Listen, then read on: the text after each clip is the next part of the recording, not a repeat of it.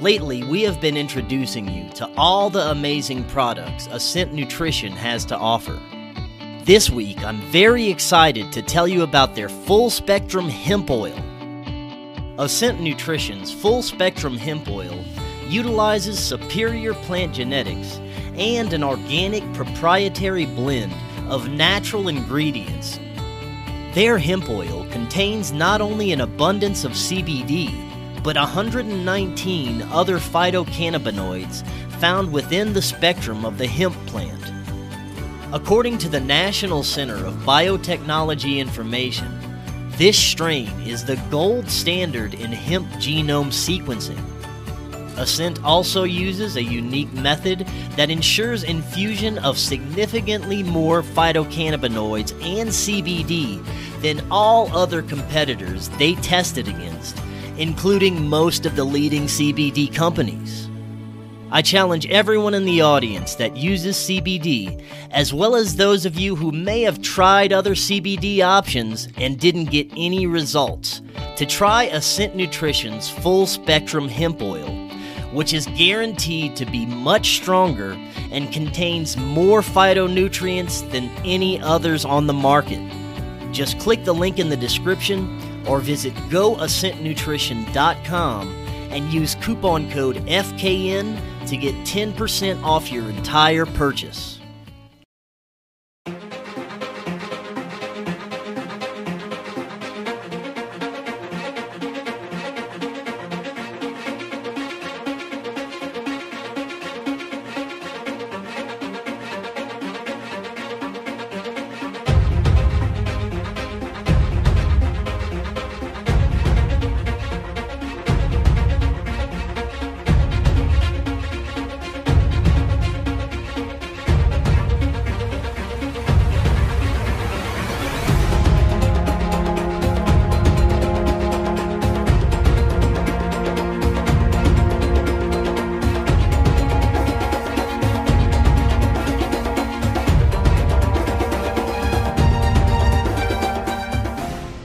Welcome back to Forbidden Knowledge News. I'm your host, Chris Matthew.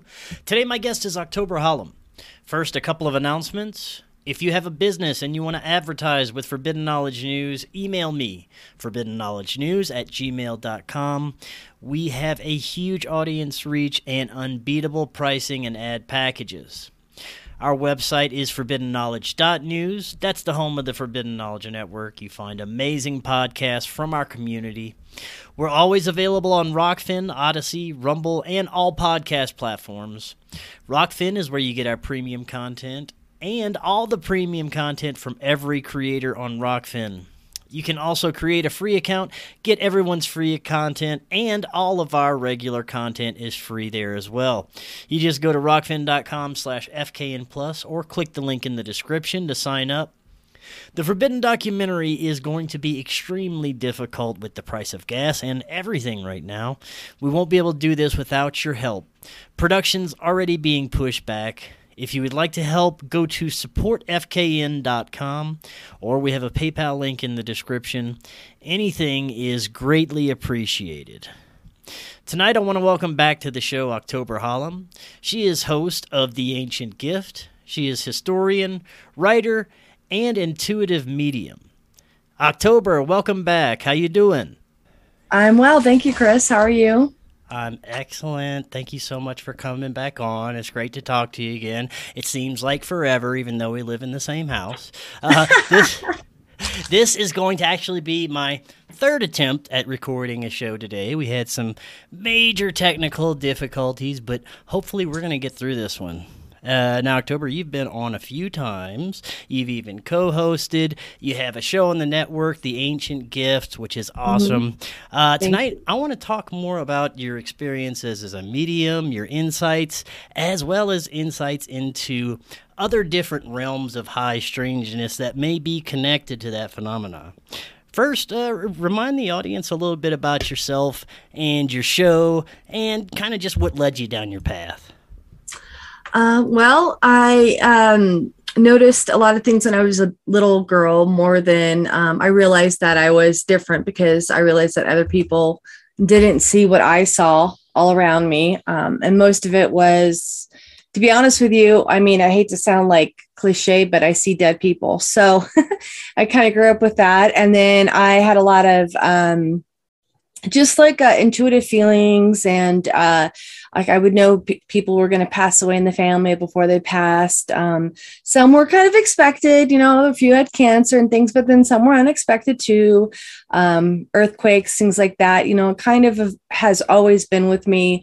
And I just kind of shoo-shooed it because how I grew up, I had one, like I told you before, one grandmother encouraged it and the other grandmother was completely against it because she was a Southern Baptist Christian, and that was not of God's work, so to speak. So I grew up kind of conflicted. And so about a few years ago, I finally embraced it. And ever since then, my spiritual journey has opened me up to a broader sense of the best way I can describe it is the universe and my part in it and all of our parts in it. And so I feel very fortunate that I have this ability and I'm able to help people. Right on. Now you said you recently just kind of came out and started doing this on a mainstream level. You were doing it for a while though, with your friends and family, and even strangers that walk up to you on the street, right? Oh yeah. I mean, at least 25 years of helping, find a lost pet in the family, or keys or a wallet, or just really silly stuff. I did help my daughter a few years ago, find one of her friends that was lost. We did find her and she was alive, thank God. She's, they're in their 20s. So she was unfortunately lost in kind of a drug situation, but we were able to locate her and get her some help. So I also have the ability to sense illnesses in people.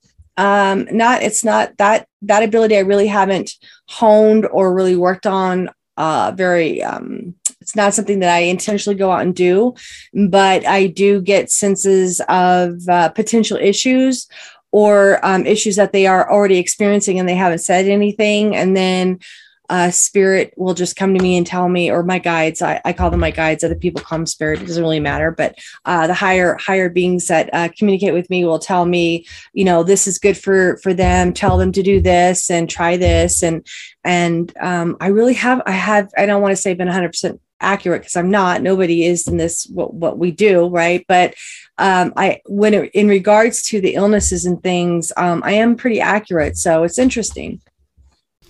Now, I know you and I were talking about this the other day, how we believe everyone probably has access to some of these abilities, but some have maybe more talents or access to it than others, maybe even from birth.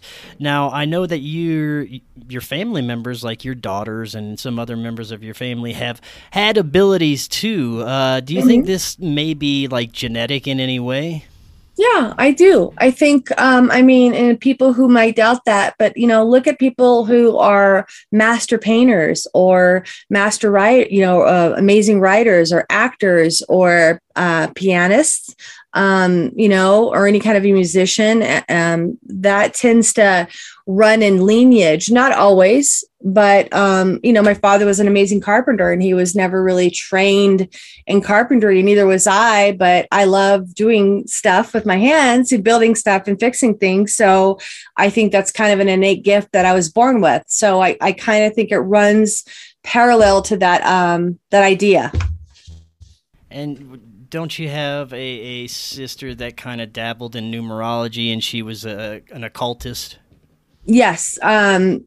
My sister who's passed on, she was, I don't like the word occultist because it has such a carries such a derogatory weight with it. But she was an amazing numerologist. She would say, "What's your birthday?" And you'd tell her, and she'd be like, "You're a da da da da," and she'd just spit it out. And okay, this means this, and you're on a life path of that, and this thing. And she just was incredible. I always was envious of this. She was a Mensa level genius. She was a brilliant person.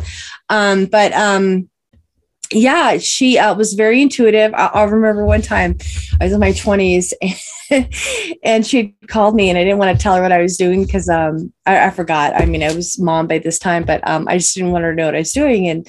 And I'm on the phone with her and I'm sitting up on the kitchen counter. My legs are crossed and I'm on the phone and I'm totally lying. I'm like, oh yeah, I'm with so-and-so and we're going here, we're doing something. And this is landlines. Okay. And she's like, don't lie to me. You're sitting on the kitchen counter with your legs crossed and you're at home. You're not gone yet. And I'm like, oh man. So yeah. So I think it is part of the family lineage for sure. You also have a kind of interesting family history. Now, I don't know how much you want to get into on here, but your father had an interesting background, and this isn't really pertaining to psychic abilities or intuitive abilities or anything, but I think it adds to kind of your story and your upbringing and even some of your consciousness abilities. My father was in intelligence. He was special forces in Korea. And he traveled a lot when I was growing up. I didn't really live with my dad. I think maybe collectively, if you added all the time, I actually lived with my father in my life, maybe 3 years. I had a very unique childhood, a lot of trauma in my childhood, a lot of painful memories, some good memories. And I think that that's probably heightened my sense of situational awareness. And the ability to read a person pretty quickly. And I've always been really good in sales, things like that. I think that is part of that gift, where you can instinctively kind of, read a person and I don't mean that in a malicious or a manipulating way, but you just get a sense of if somebody's serious, let's say about buying a product, or somebody's serious, a vendor's serious about releasing a new product, whatever that is, whatever that looks like, that's always aided me in my career.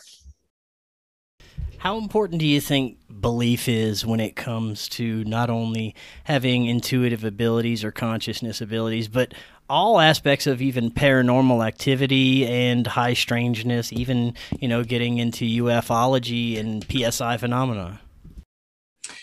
Well, I will say I had a client a week ago or so, and they expressed the desire to manifest. And the sentence was, I believe in all of this stuff, but it hasn't happened for me yet. And I'm having a hard time believing it can for me. And I think that's a very good example of, in order for a person to achieve something, they have to have the belief that they're not just able to do it, but they deserve it and they already see themselves completing it. In other words, it's not so much, I want to climb Mount Everest. It is, in my mind's eye, I've climbed Mount Everest. Now all I have to do is go train for it, right? So it's that kind of thing, you already see yourself at the end of that. And if you have, I can't, but if those words exist in your language when you're trying to manifest or you're trying to, project a certain outcome for yourself, you're just blocking it immediately, because that doesn't coincide with will, can, is, these are all action adverbs, action words. So these are manifestation words of, you're not saying maybe if everything, if the planets align and if I feel like I can, it is, I'm absolutely going to do it no matter what. And I think that that's the difference between success and manifestation, success in the site that I have and other seers as myself, because I have doubt all the time. I mean, that. I mean, I have big doubt sometimes, and you have to remind me sometimes, that I'm, truly gifted because you've seen it. So it's one of those things, we all get in our own way.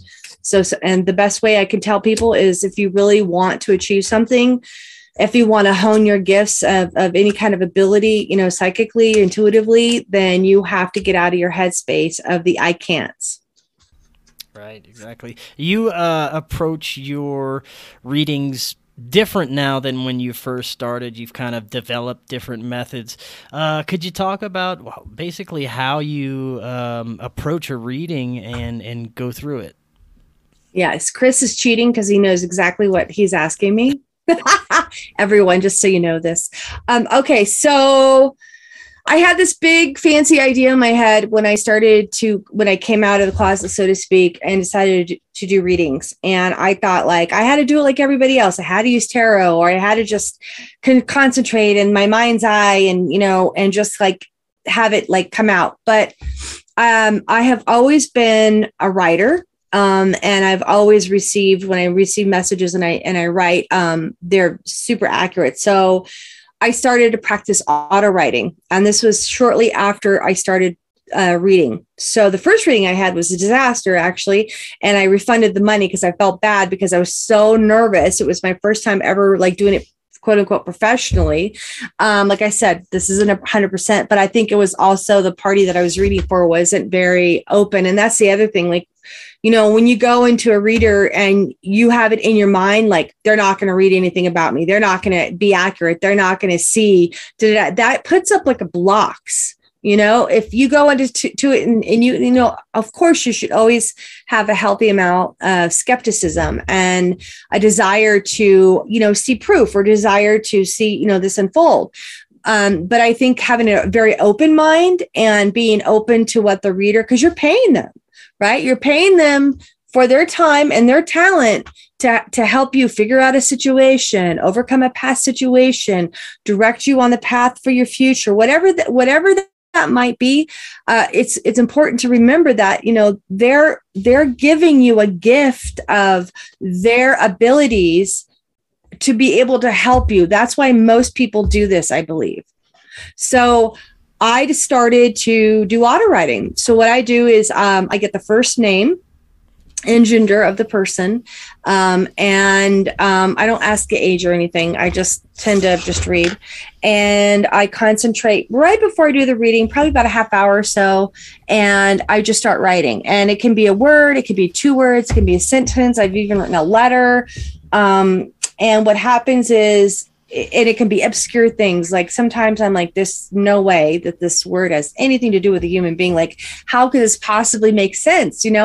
But I'm always guided, like, just say it, just speak the truth, speak your truth. Like, just say what's written down, because you have to trust the process. Again, there's the doubt, right? So, and always it's, wow, how, there's no way you'd have known that, or, wow, that's incredible. Like one time recently, there was a gentleman who had never had a reading, and he was from the East Coast. And I had one of the lines, I won't forget this, was son, and then like a slash, and then daughter, and then a question mark.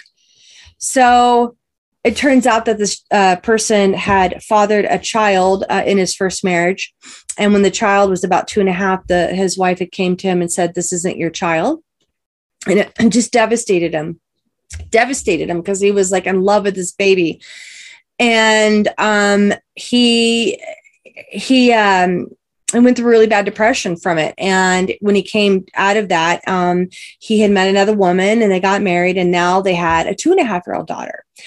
But in the reading, I said, well, you still have, the son is still part of your life that, and he said, yeah, oh my God, there's no way you can know it. So even though it wasn't his biological son, he ended up basically adopting the boy, and the boy lives with him currently, who's a teenager now. So it's just interesting how that goes, because normally it would just be like children, or I don't know how to explain it, but that specifically with the slash and the question mark was indicative of me, of that unique situation. So that's kind of how this works. Right on. Now, I've seen you employ several methods of not only for readings, but for different questions, or I guess different outcomes that you're looking for in your own life. You've used things like a pendulum.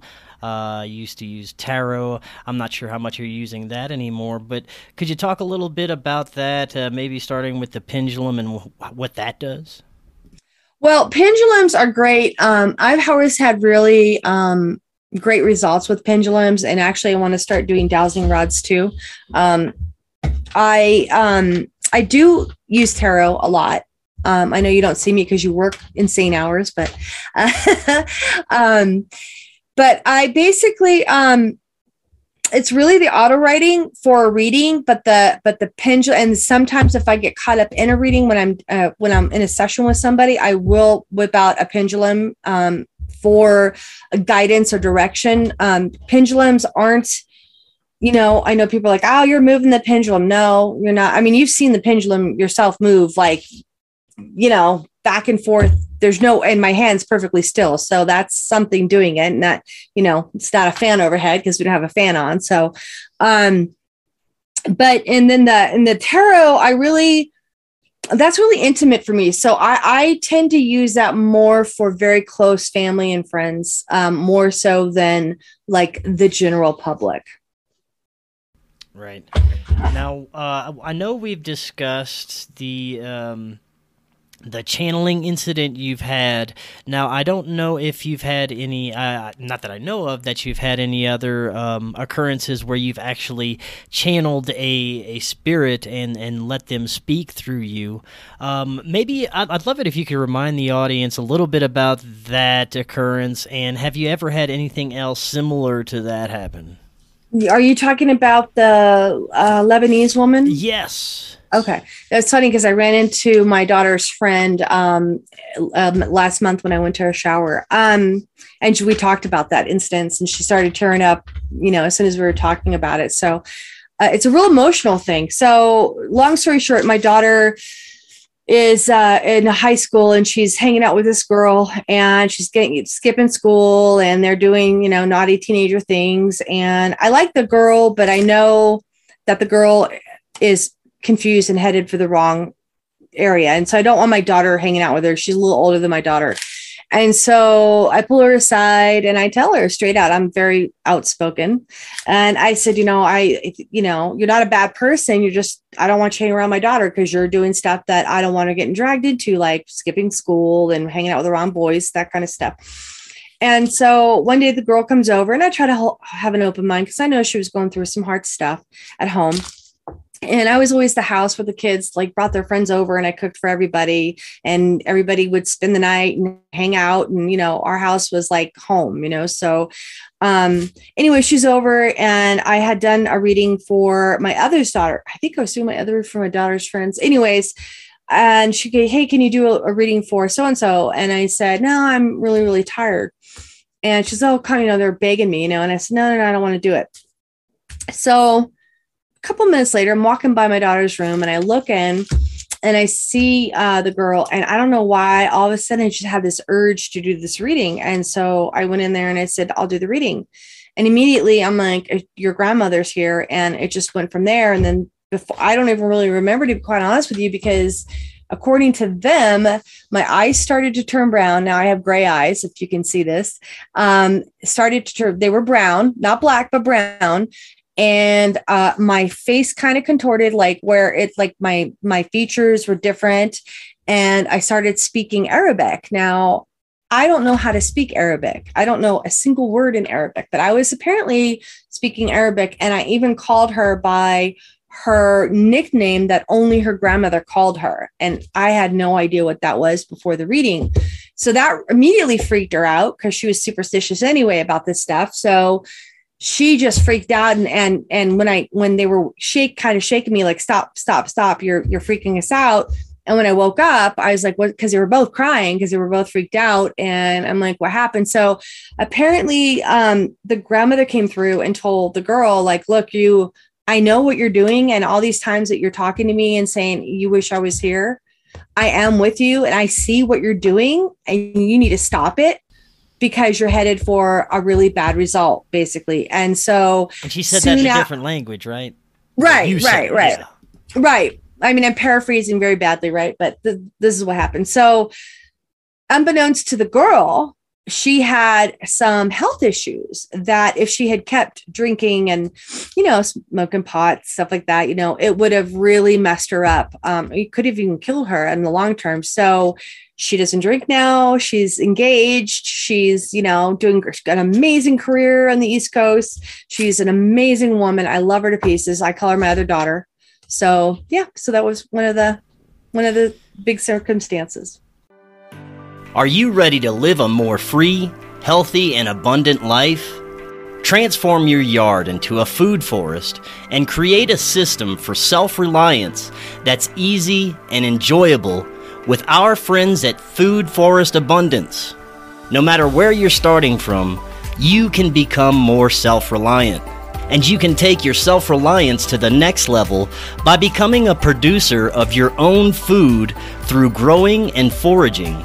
And learn how to turn your property into an income-producing source of economic self-reliance. They can help you get off grid and learn what systems to employ for food, water, and energy self-reliance, and live abundantly and in full connection with your property and what you produce. Click the link in the description to get started with your very own food forest and have your own sustainable source of livelihood and become self-sufficient with Food Forest Abundance. Just click the link in the description to get started with your very own food forest today. Now, earlier you said, of course, you talk to dead people. Now we know this. What's the dynamic here? Is it just past spirits? I know you also work with your spirit guides. And how does this kind of communication unfold when you're in contact? You know, I used to think like black and white, right? Where like we live, we die, and we go to heaven or hell, because that's the paradigm I was raised in. And then when I started to like talk to dead people, I started to think that these were disembodied spirits of living people that were trapped in the earth plane or trapped in a situation, looping, whatever that might be.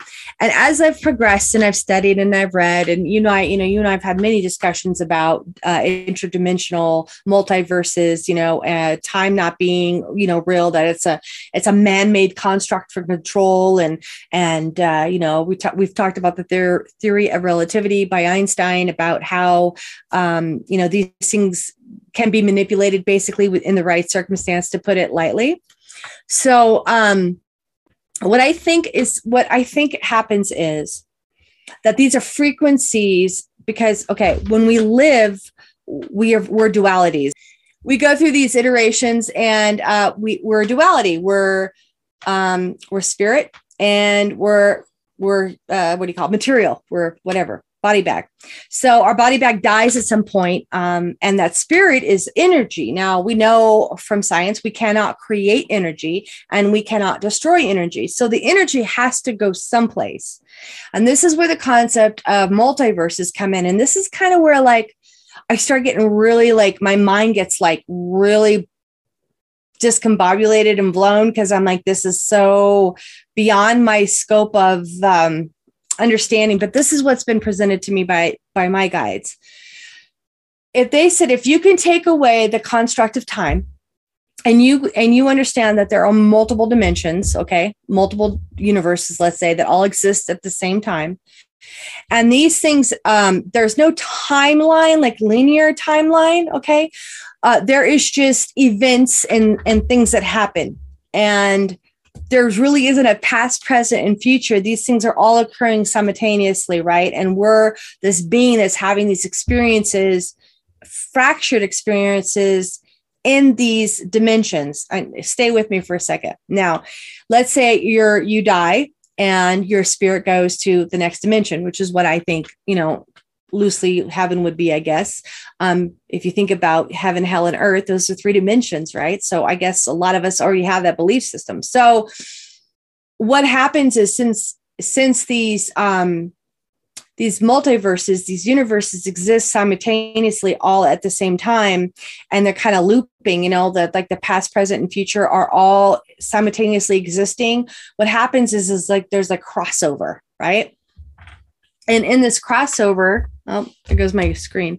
And in this crossover, I'm able to tune into the frequency of that energy that's in the next dimension. Does that make sense at all? Yes, it does. And, especially in the sense that I do believe that we're all energy, we're all frequency, and we possibly all could emanate from the same source. I know we've discussed this as well, that possibly at one point in existence, we may have been all one source of light, a source of energy that fractalized in some way, some form, somehow. And we, at some point realized that we were at once part of this source and desire as fractalized pieces to get back at one point. And I think that could be what is happening with people coming to awakenings and having spiritual experiences and spiritual awakenings, is they're realizing that they were once part of this source, and subconsciously they want to get back and connect again to that. What do you think? I love you gave me an analogy a while ago where you had a center, a ball of, let's say, the universe of light, and it was the center of everything, and it goes in a colander, and then the colander fractalizes, and then like billions of like lights come out of that. They're all separate and individual, yet they're all part of the same thing, that origin of light. I think that's a great analogy.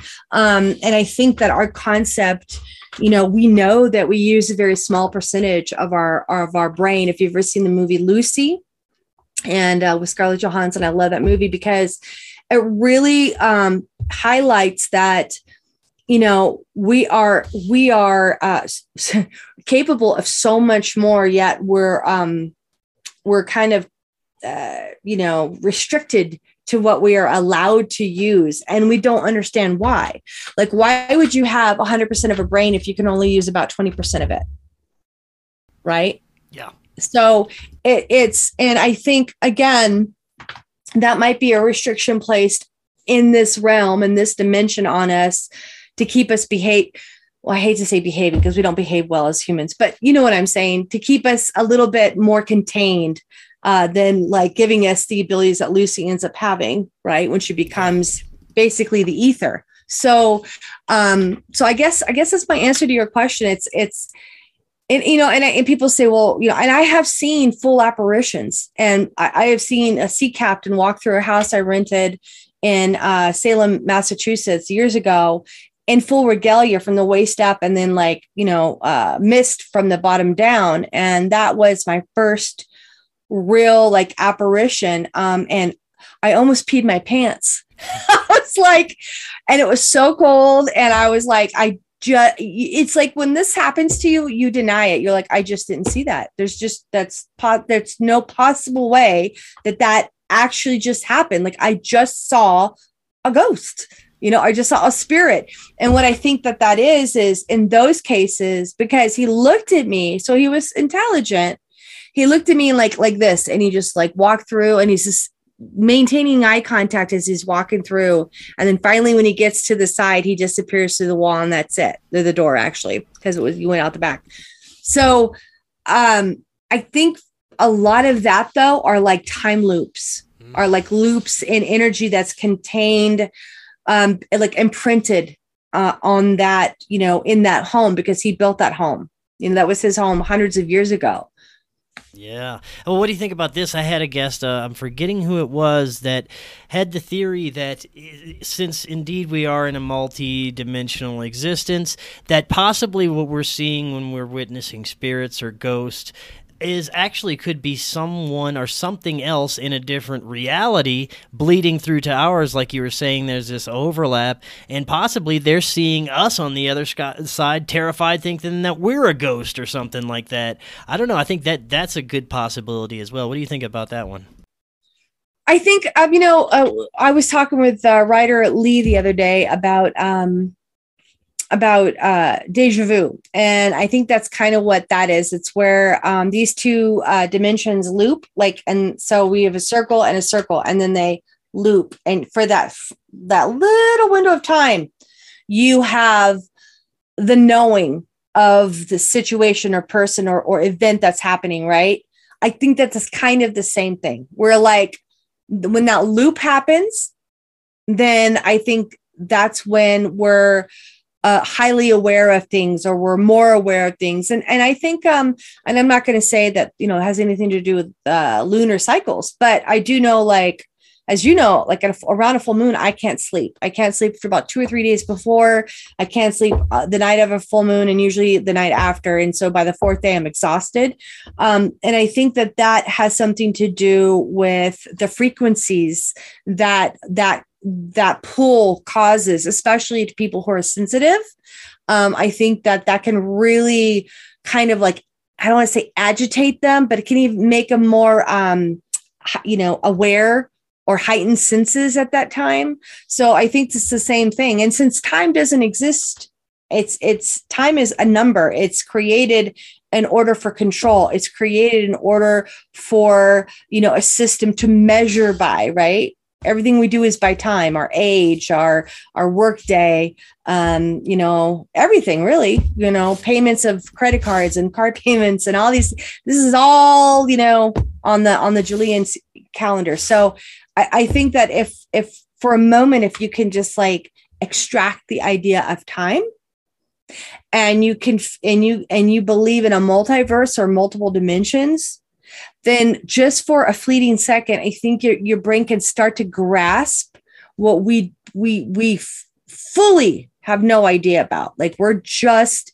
in the infancy of starting to understand that. I mean, science has proven that there are at least 11 dimensions. I've heard last time 17. And I want to touch base too real quick, because you had mentioned earlier about consciousness and being connected and being all part of the same thing. And I just read an article that, they're thinking rocks actually have consciousness. And I know that sounds crazy because it's a rock, right?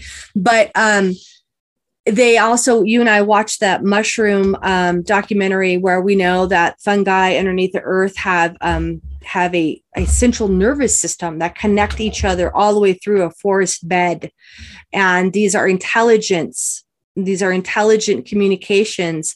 So when one, let's say mushroom has a disease or, an issue, then the other mushrooms in the area send their energy, their healing powers to that mushroom or that part of the mushroom system to heal them. And this is a proven scientific thing.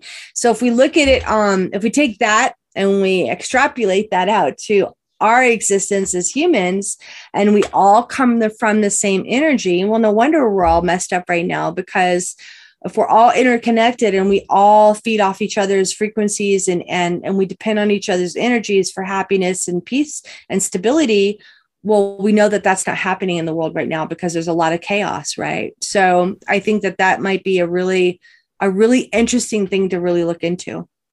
It is, and I want to go a little deeper into that. If we're, indeed in a multidimensional reality, I believe that there would be duality in every one of these realities. I don't think we can have an existence without light and dark at the same time.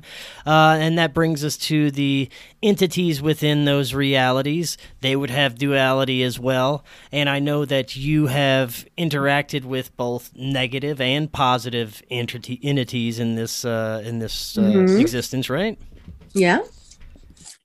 I have. Yeah, could you talk about some of I know you told us about the spirit that did the full apparition, but what other kind of more malevolent entities have you come across? Yeah,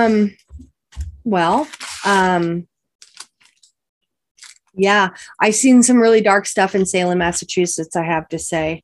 I don't really like talking about it because I feel like it gives it power and it gives it the juice to kind of poke its head up and say, ooh, someone's talking about me. But as you well know, because I've helped you before, there is a definite polarity, right? There is light and there's dark.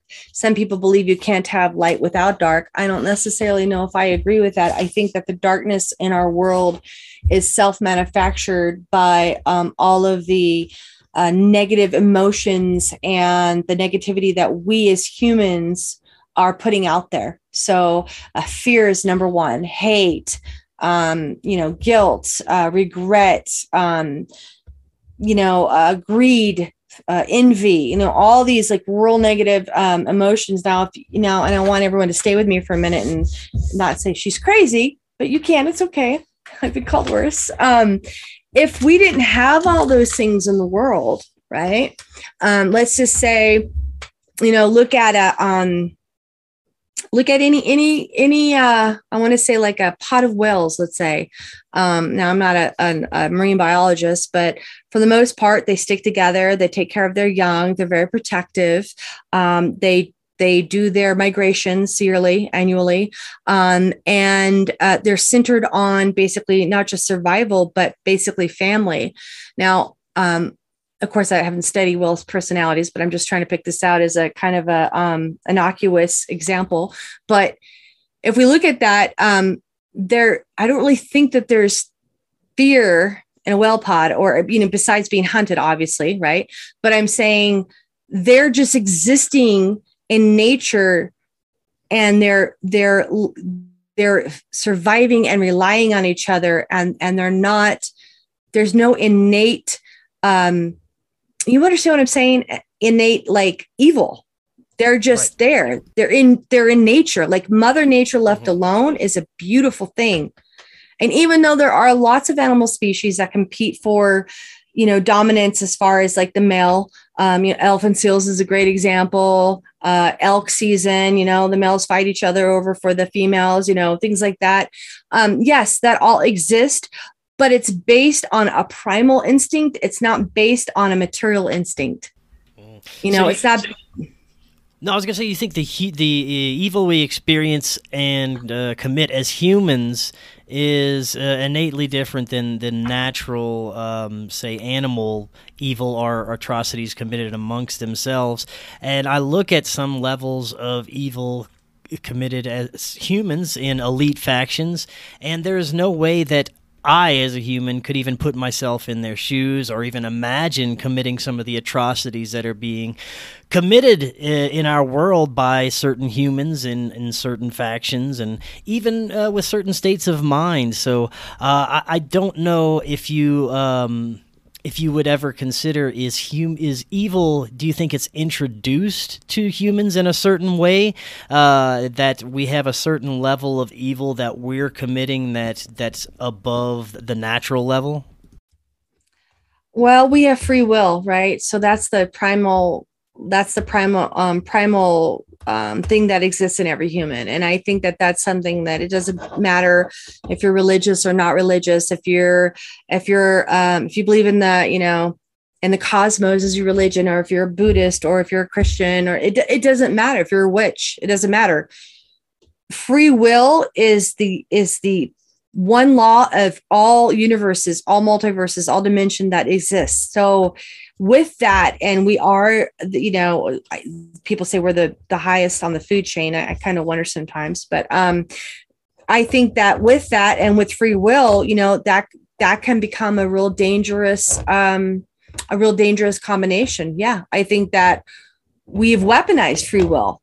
I mean, I don't know that I've ever heard of a seagull diving in on a bunch of seagulls and trying to kill all of them. You just don't. I mean, animals kill to eat. Animals kill. They don't to plot survive. it out, really. Right, and they do it. You don't see.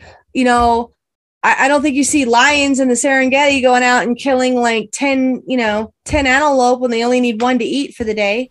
Right. So I'm not saying that these behaviors don't exist in animals, because I am no way a scientist, but I'm saying for the most part, this is all like the chain of like life, the food chain, the way things progress in Mother Nature. And we're sentient beings that have language and culture, and innately we have greed. I mean, do you think this ultimately dissolves or gets better with human consciousness evolution? That as we grow and learn that our innate evil might be a little less as we go on? I think it's cyclical. I think that there have been several iterations of civilizations before ours that we're in now. And I'm not talking in the last 6,500 years, what we're talking, the dawn of like Western civilization, which I don't believe that is true. I think that, we have Göbekli Tepe in Turkey. that what does 12,600 years ago. And there are edifices within that structure that represent races and humanoid figures, even ETs from all over the world. You can, go back and go all the way through Peru. I mean, there's all kinds of monoliths, throughout Peru. The pyramids of Giza, there's a lot of arguments about how old they actually are and who built them.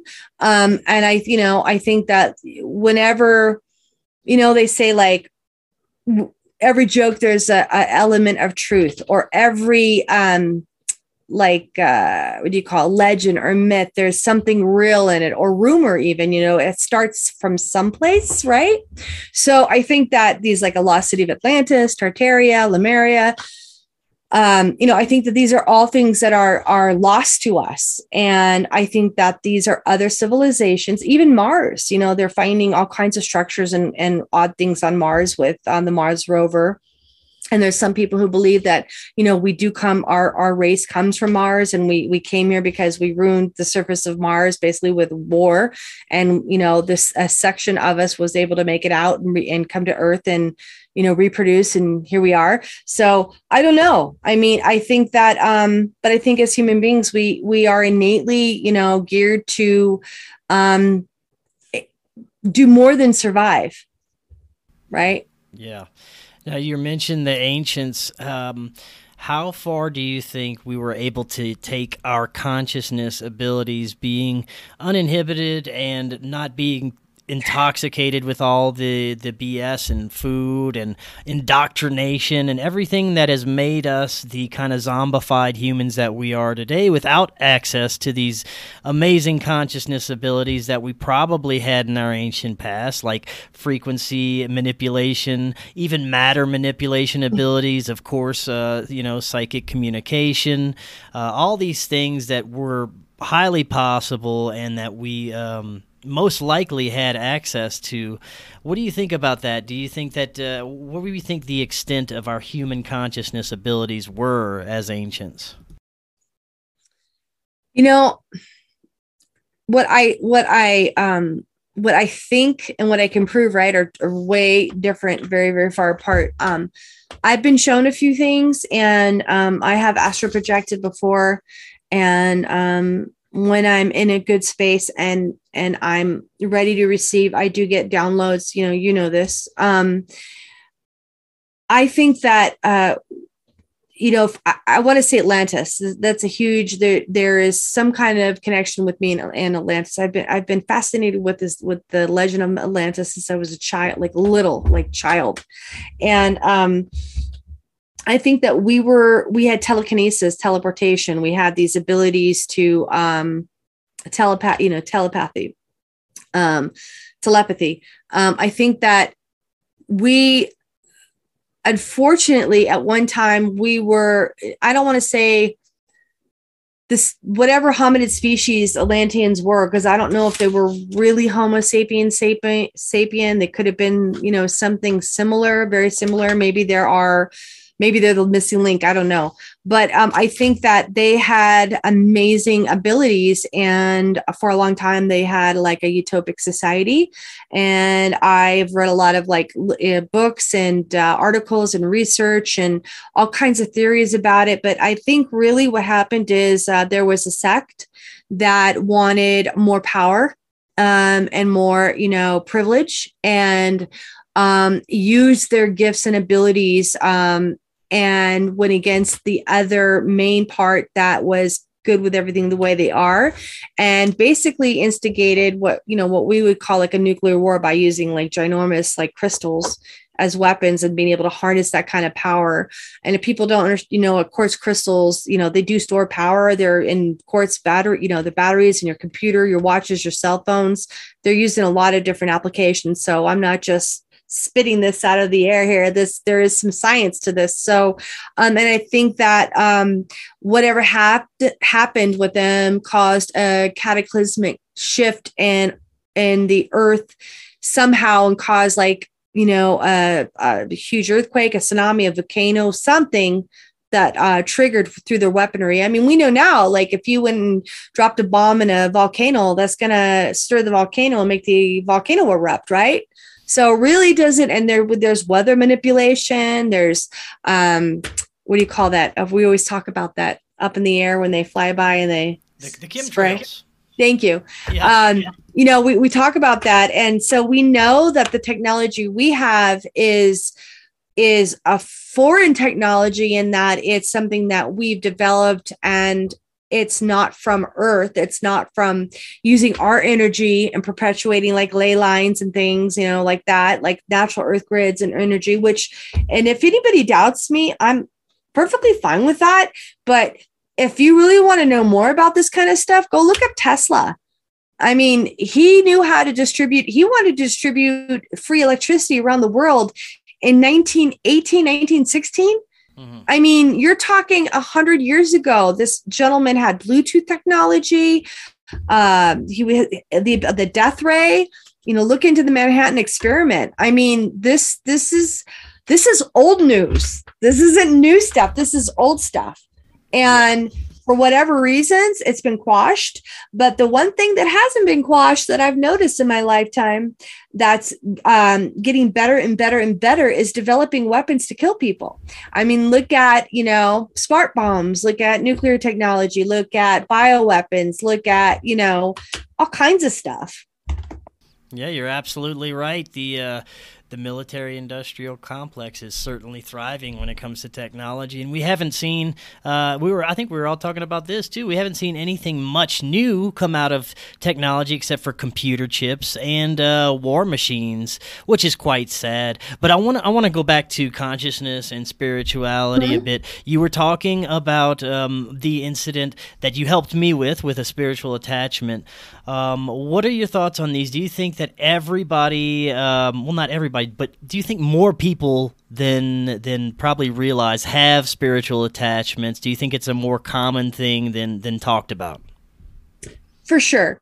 I think that Western medicine specifically too, like if you were to go into Asia, let's say Chinese or even Japanese, and let's say you were presenting issues of a possession or an attachment, they're more likely, and I'm not talking China now, I'm talking China back pre-communism, okay? They're way more likely to address this as a spiritual battle or spiritual treatment than a medical, like take a pill and call me. And if the pill doesn't work, then you have you're bipolar or you're schizophrenic or whatever. I think a lot of people are also programmed from birth, really, to think a certain way and believe a certain way. So if you pick up an attachment and something happens, like the guy that walked by me, the sea captain, I saw this, like, just as I'm looking at you, no different, right? But I still have trouble rectifying it today, like, because it was, if you've ever experienced it, you'll know what I'm talking about. You're at a loss for words, and your mind is trying to rationalize it. You're trying to figure out how this can possibly be, right?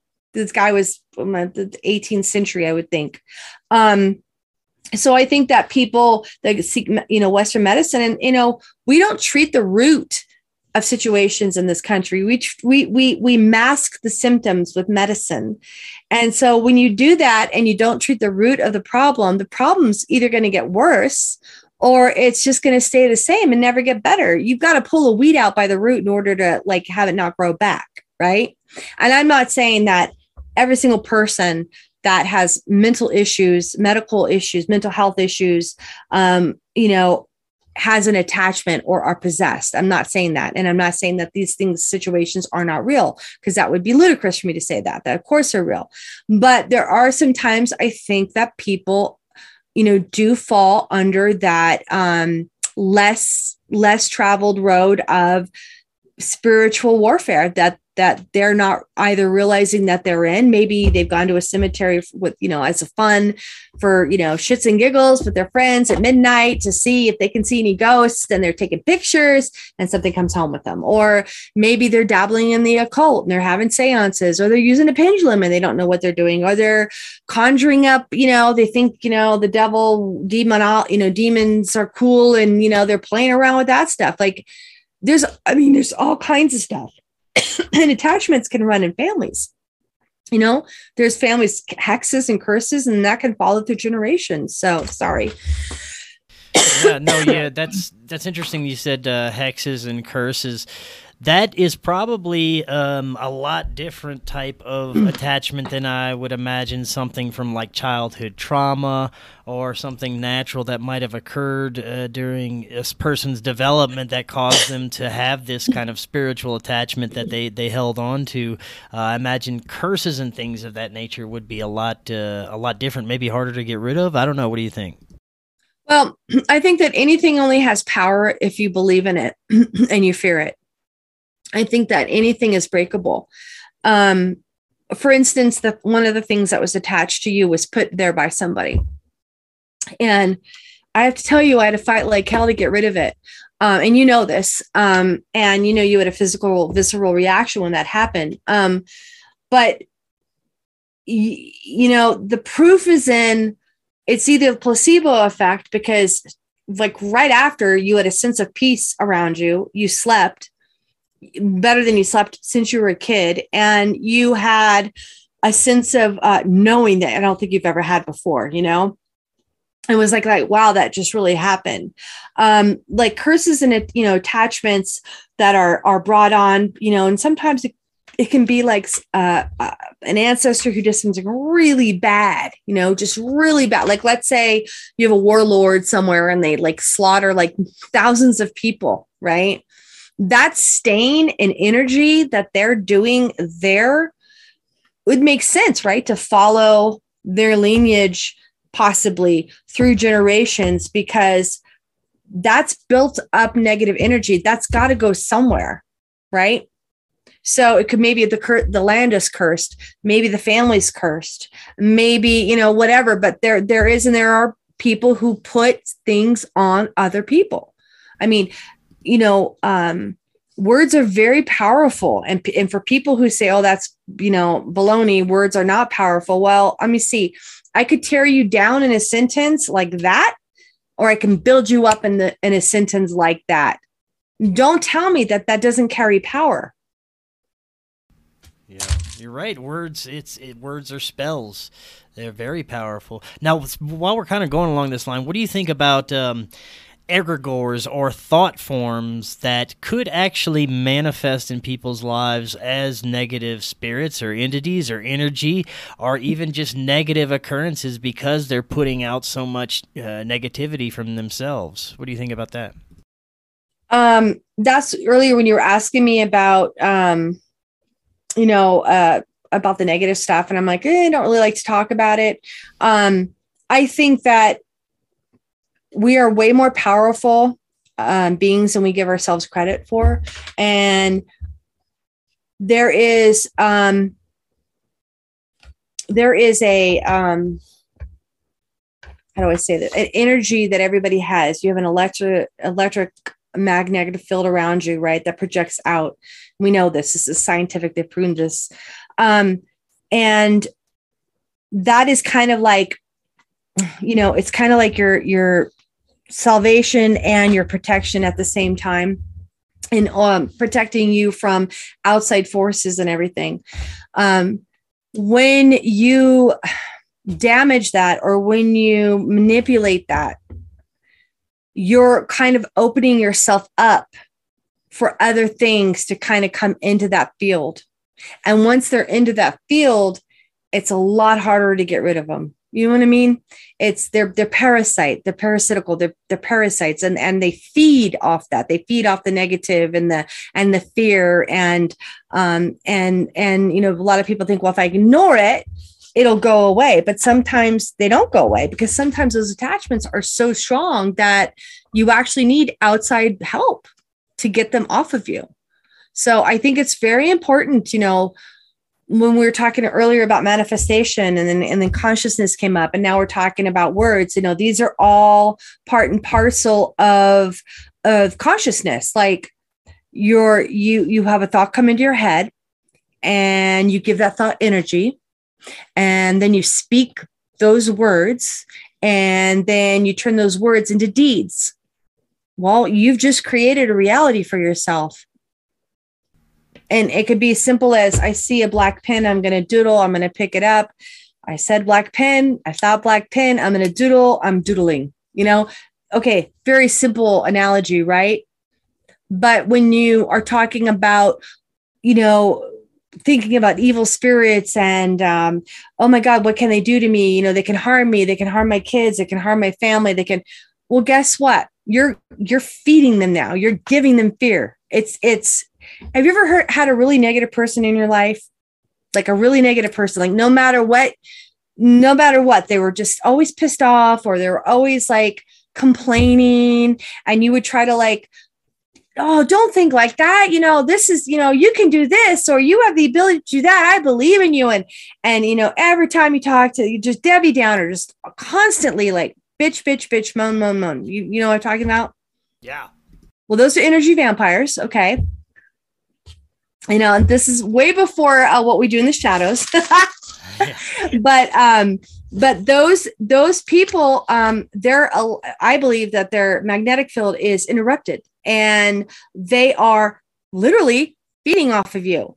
And so when you're either down in the slums with them going, yeah, life sucks. And they're like, that's nice, because now I have miserless company. Or you're like, oh no, you can do better. It's okay, Susie, come on, like, let's go do something fun, blah, blah, blah, blah, blah. And then the whole time they're just like a wet towel, they're feeding off of you there too, because that's taking all of your energy for what you should be focusing on, which is yourself and being positive and being part of the bigger picture in a positive way. And you're handing that over to somebody who absolutely doesn't want to make the choice to do better, have better, be better. Right.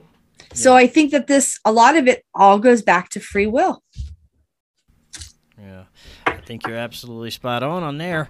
Now, going back to the multidimensional nature of our reality and possible life forms or entities that could be existing in these realities, I know we were walking the other day, and even before, you said you sensed fae folk or the fairies. What are these types of entities to you? What are fairies? Boy, I didn't know you were going to bring this up. And Gotcha. You see, you're cheating. Fairies. So, I've read a lot about fairies. I'm in no way an expert. I think one of my daughters is a fairy whisperer. She's loved fairies since she was could walk, and she's got them all over her house. And she's always been, a naturalist, loves the animals and nature. I think fairies are beings that exist in nature. And, I guess elementals could fit into the fairy realm. And I think that they're protective of Mother Nature and that realm that exists in purity. And I know that there are some, or elves too, right? They're kind of all, I think, kind of some lore, they're kind of all housed together in the same kind of, dimension, fairies, elves, whatever, trolls, all these mythical beings. But fairies, I think, are really like guardians of nature for me. And I know that there are stories of them not being so nice. And I get that, because look at humans and look what we've done to Mother Nature.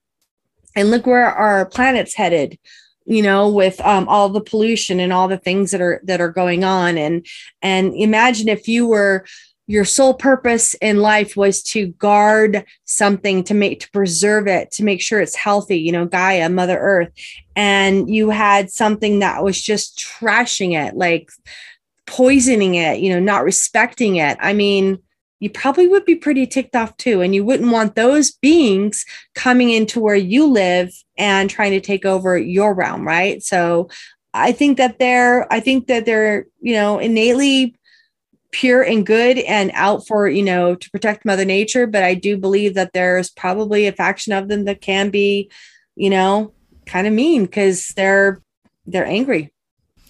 Do you think they could possibly be connected or confused with what some consider extraterrestrials? Or do you think it's all the same thing? Do you think interdimensional beings, fairies, extraterrestrials, this could all be kind of part of the same paranormal soup? I think that I know that there's a lot of stories that have, like, you'll see a Bigfoot and then you'll see a UFO. Or you'll see a Bigfoot, a UFO, and then you'll have like poltergeist activity at home. I think that these are all energy bands of some sort that we're registering in our brain in a certain way. And maybe these entities have the ability to project what they want us to see. Maybe it's, I'm going to be a scary Sasquatch because I know you're terrified of seeing me in the forest and I don't want you back here because I'm really an ET and we have a base that's been cloaked and we don't want humans back around here because you might trip and find us.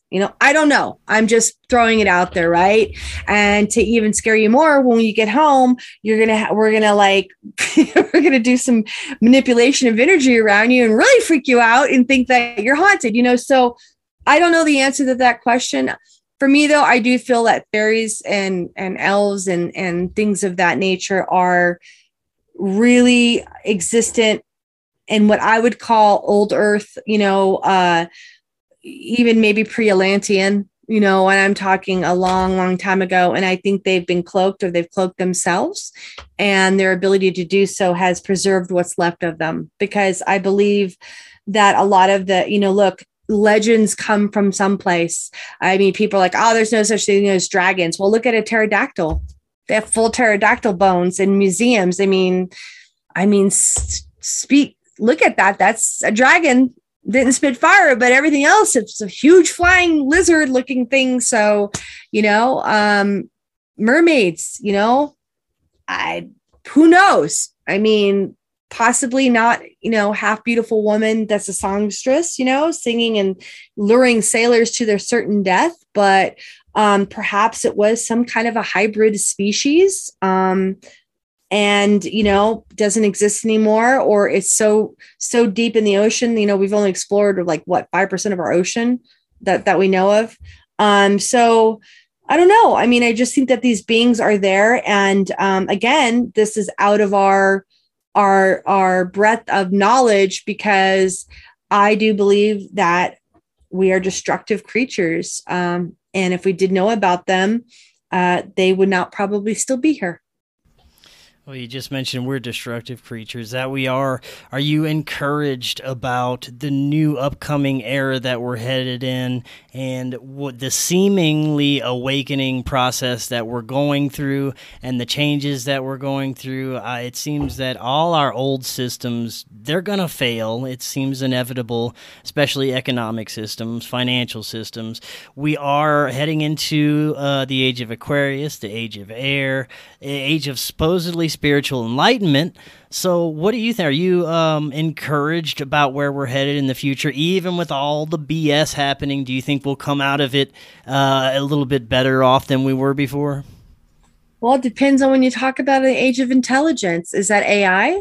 Then no, I don't believe that that's we're headed good there at all. Right? No, I don't think it's the technological age. I think it's the opposite. Well, but AI is intelligence, artificial intelligence, right? So if you're talking like the age of intelligence in that way, no. There are always going to be peaks and valleys in every civilization when it comes to, finances. I've been through a few recessions in my life. I mean, you don't have to look back very far, that our country struggled, in the 20s and the 30s, even after World War I, the whole world was basically still in a depression. That's why we had World War II. And then before that, the Civil War, the North was ginormously successful and the South was struggling, even though they reigned in agricultural in the cotton industry, and but there was very few. The elites had a lot of money, and the have-nots had little. And then before that, you're talking about and I'm going back in American history for a reason. Okay, stay with me. And then before that, you got the Revolutionary War, and America struggled after the Revolutionary War, and then we had another war right after that. So, I'm not encouraged. I would say that it would take a very large consciousness shift to create a different ending to where we're headed now. So you're not encouraged. You don't think we're headed towards a good ending? Well, there is no ending, Chris, because you're talking about the ending of of a civilization. I do want this, the way things are now. Yeah, I want to change. I mean, and there's always kind of darkness right before light. So I think that we're headed to a different time, one that I really don't have an idea what that looks like, because I'm not going to sit here and predict, anything, because I think people who try to do that are very foolish, because I think that there's so many factors and futures that are pliable with free will and outside, agents that can come in and cause disruptions in a trajectory that somebody's on, or a civilization is on.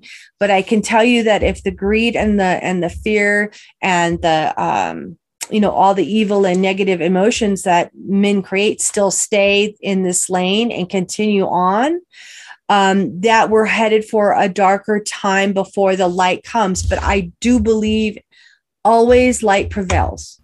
Always. Love and light always prevail. And I'm not trying to be woo-woo about love and light, because I don't really say that often, that, but I do feel that love and light bringers, people who, walk in the light and try to, help other people and live their life in that way. I do believe in the end that will be successful, but I do think that we have a lot of growing pains to go through. Yeah, and it's probably, like you said earlier, cyclical. We'll probably rise to a certain pinnacle of our consciousness evolution, and then fall again, and then do it all over again. It seems to be that is the cycle of our life and existence here on this planet.